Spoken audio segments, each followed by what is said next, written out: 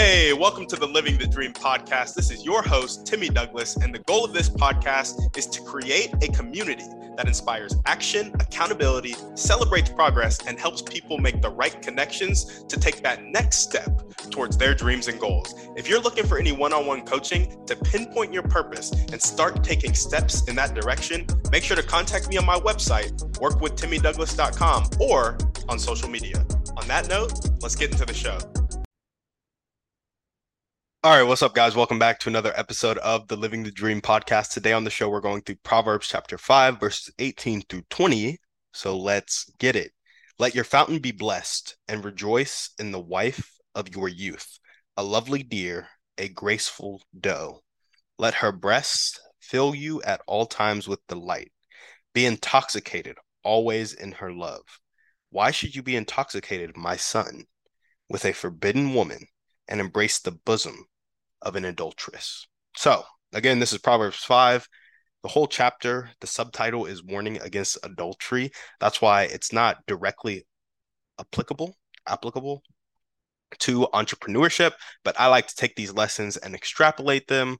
I'm not saying that is a biblically sound thing to do, but a lot of the wisdom I'm seeing in Proverbs 5 does apply to business and make me think of business in multiple ways, and I'm sharing that with you here. So first, my interpretation is just like, let your fountain be blessed. And I think it's interesting that it says, let your fountain be blessed. I don't know how accurate this is, but when I first read this, I'm like, let it be blessed. And you let it be blessed by rejoicing in it, committing to it, and being grateful about it at all times. And why do I say that? Well, right after it says, let your fountain be blessed, it says, rejoice in the wife of your youth.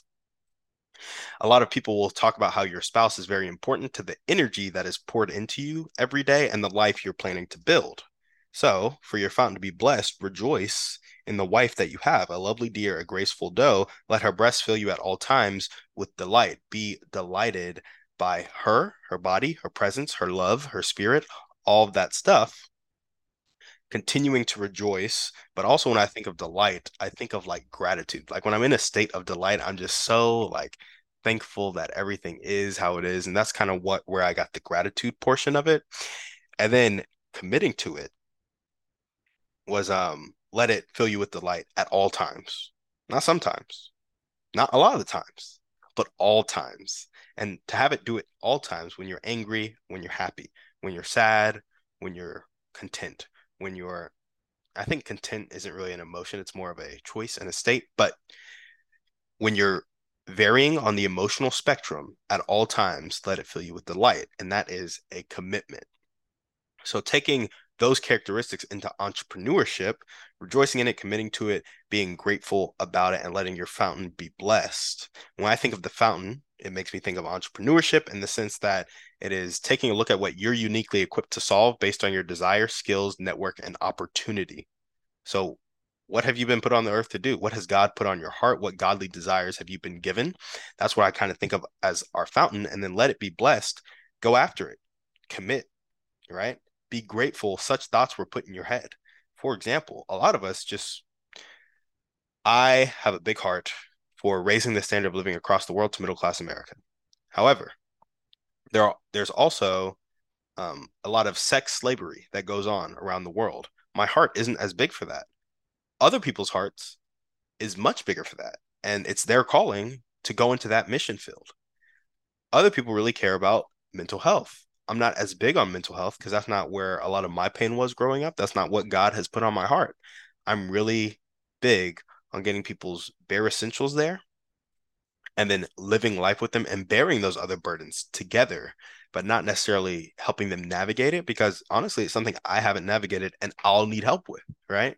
And so I don't know, it's just not as big on my heart as other things. I think God has uniquely put something on everybody's heart that he has equipped us to solve based on our desire, our skills, our network, our opportunity, the things that come across our desk. A lot of business stuff has come across my desk because I'm really passionate about helping people and doing it profitably so that it's not just handouts, but we're setting people up to reintegrate back into society, right? So I need to be grateful such thoughts were even put in my head. And then this is key, be intoxicated with it. So here in verse 19, be intoxicated always in her love. And then there's a little subnote.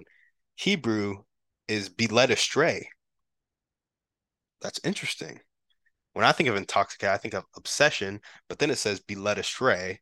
And so when I think led astray, I'm thinking, well, before marriage, it was lust. Within marriage, it's in its proper place.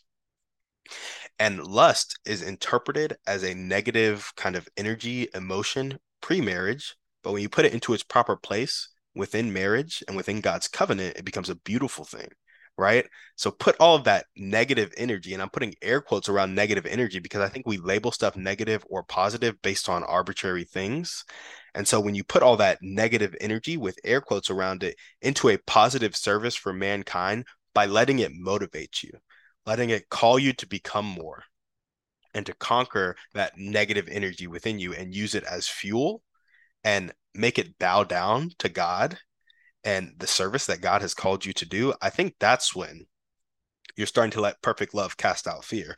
That's when you're getting to a point where that intoxication is coming into play and that obsession is coming into play. And I just think that's a really cool thing because negative energy is, a lot of people think only negative stuff can come from it, but that's because we label it as negative. What if it's not actually negative? What if that fear you're feeling is trying to do a positive thing for you? What if that pain you're feeling is trying to do a positive thing for you? In that case, it would be positive energy and you would need to use it in a positive way. Huh. Crazy. Now, where has this shown up in my life? All of this. Well, Layla Hormozi in a recent YouTube video. So it's February 6th right now. I think this video might have come out 3 or 4 days ago. So maybe February 2nd or February 3rd of 2023. She talked about accepting it, labeling it, and creating realistic mental cues around the situation when it comes to negative energy, negative thoughts. She's like, when I'm feeling a negative emotion, I accept it. And she was speaking specifically about frustration here. Accepts that she's frustrated, labels the fact that she's frustrated. So she's not beating herself up for being frustrated. And she's like, I am frustrated. Accept it, label it. Then she creates realistic mental cues around the situation. She's like, I know that right now I feel frustrated, but I also have the power to become a person who has overcome the reality that is making me frustrated. So maybe she's frustrated because she's broke. I'm feeling frustrated right now because I'm broke, but I know I can become a person that is not broke and therefore is not frustrated. And so that's what she talks about, creating realistic mental cues, kind of affirmations that are grounded in reality to address some of our limiting beliefs. Because when you think, I'm frustrated, I'm frustrated, I'm frustrated because I'm broke, I'm broke, I'm broke, you're just going to get more frustration and more brokenness. But when you focus on the fact that, yes, you may feel frustrated right now, but you can feel something different, that's when you start to change your reality, right? And so some of I call it the Proctor Hormozy Douglas statement because you go, I am so happy and grateful now that insert a goal in the present tense. I have a six pack because it allows me to be athletic with my kids. That's like the Douglas part. I like adding the Y in there. The Bob Proctor is the I am so happy and grateful, insert goal in the present tense. And then you have the Hormozy part. Back that goal up with the daily action steps it's going to take. I know that I have a six pack because I do abs for 30 minutes per day and am in a 300 calorie deficit with no fats or whatever. I'm not good with diet stuff. Don't take that advice and run with it because I don't know if it'll actually get you a six pack or not. But that's an example of the statement. So you can use some realistic mental cue, some realistic statement. Just put your belief into words and then focus on that belief because what you focus on grows. Another way this has shown up in my life is learning to give myself permission to be intoxicated with my dreams and goals so that it produces fruit.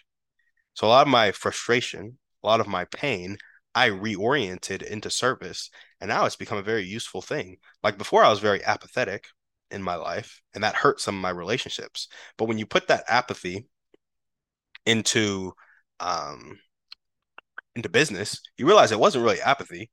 That was a kind of wall to guard your emotions so you could continue to function. And that is a very useful thing in business because when somebody criticizes you, you need to be able to bite your tongue, accept the criticism, and then let the emotion pass, think with your rational mind, and then apply it. Right?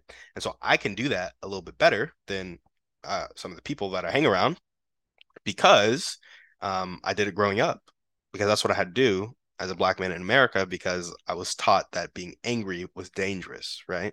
And so I learned how to not be angry, how to bite my tongue, and how to succeed because I wanted to get out of the situation that I was in. Now I can use that for business. And so I've actually had a little bit of experience taking this negative energy and pouring it into something productive.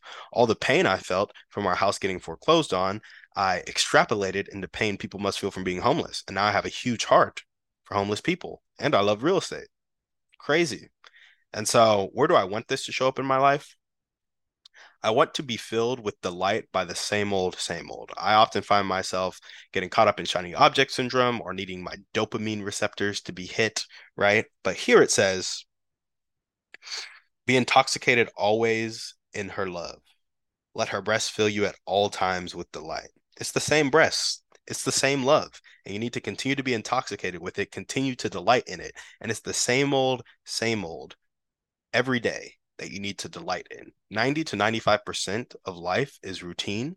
And if you don't learn how to be present and delight in the routine of stuff, you're going to miss a lot of life and you're not going to be happy in a lot of life. So that's where I want this to show up in my life. And how can you guys apply this to your life? Well, you can literally take these verses and apply them in the sense that you can rejoice in the wife of your youth. They apply there.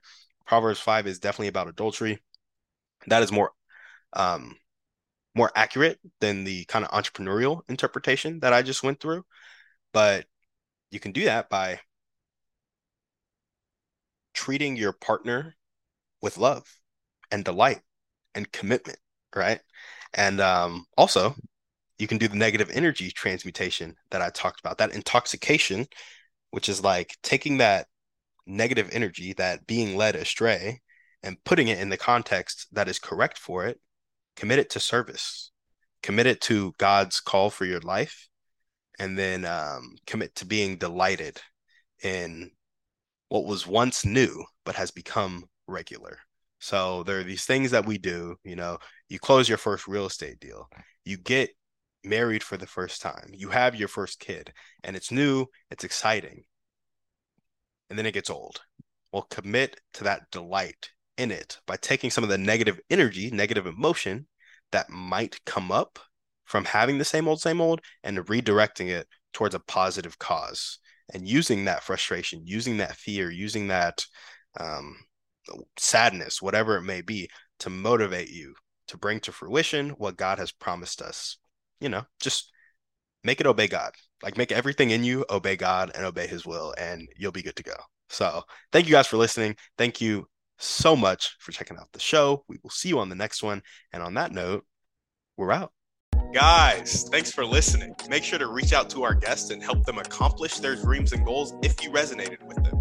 If you're looking for any intentional masterminds or one-on-one coaching to accomplish your dreams and goals, make sure to check out the website, workwithtimmydouglas.com, and contact me either there or on social media. That's all I got. Have a blessed day.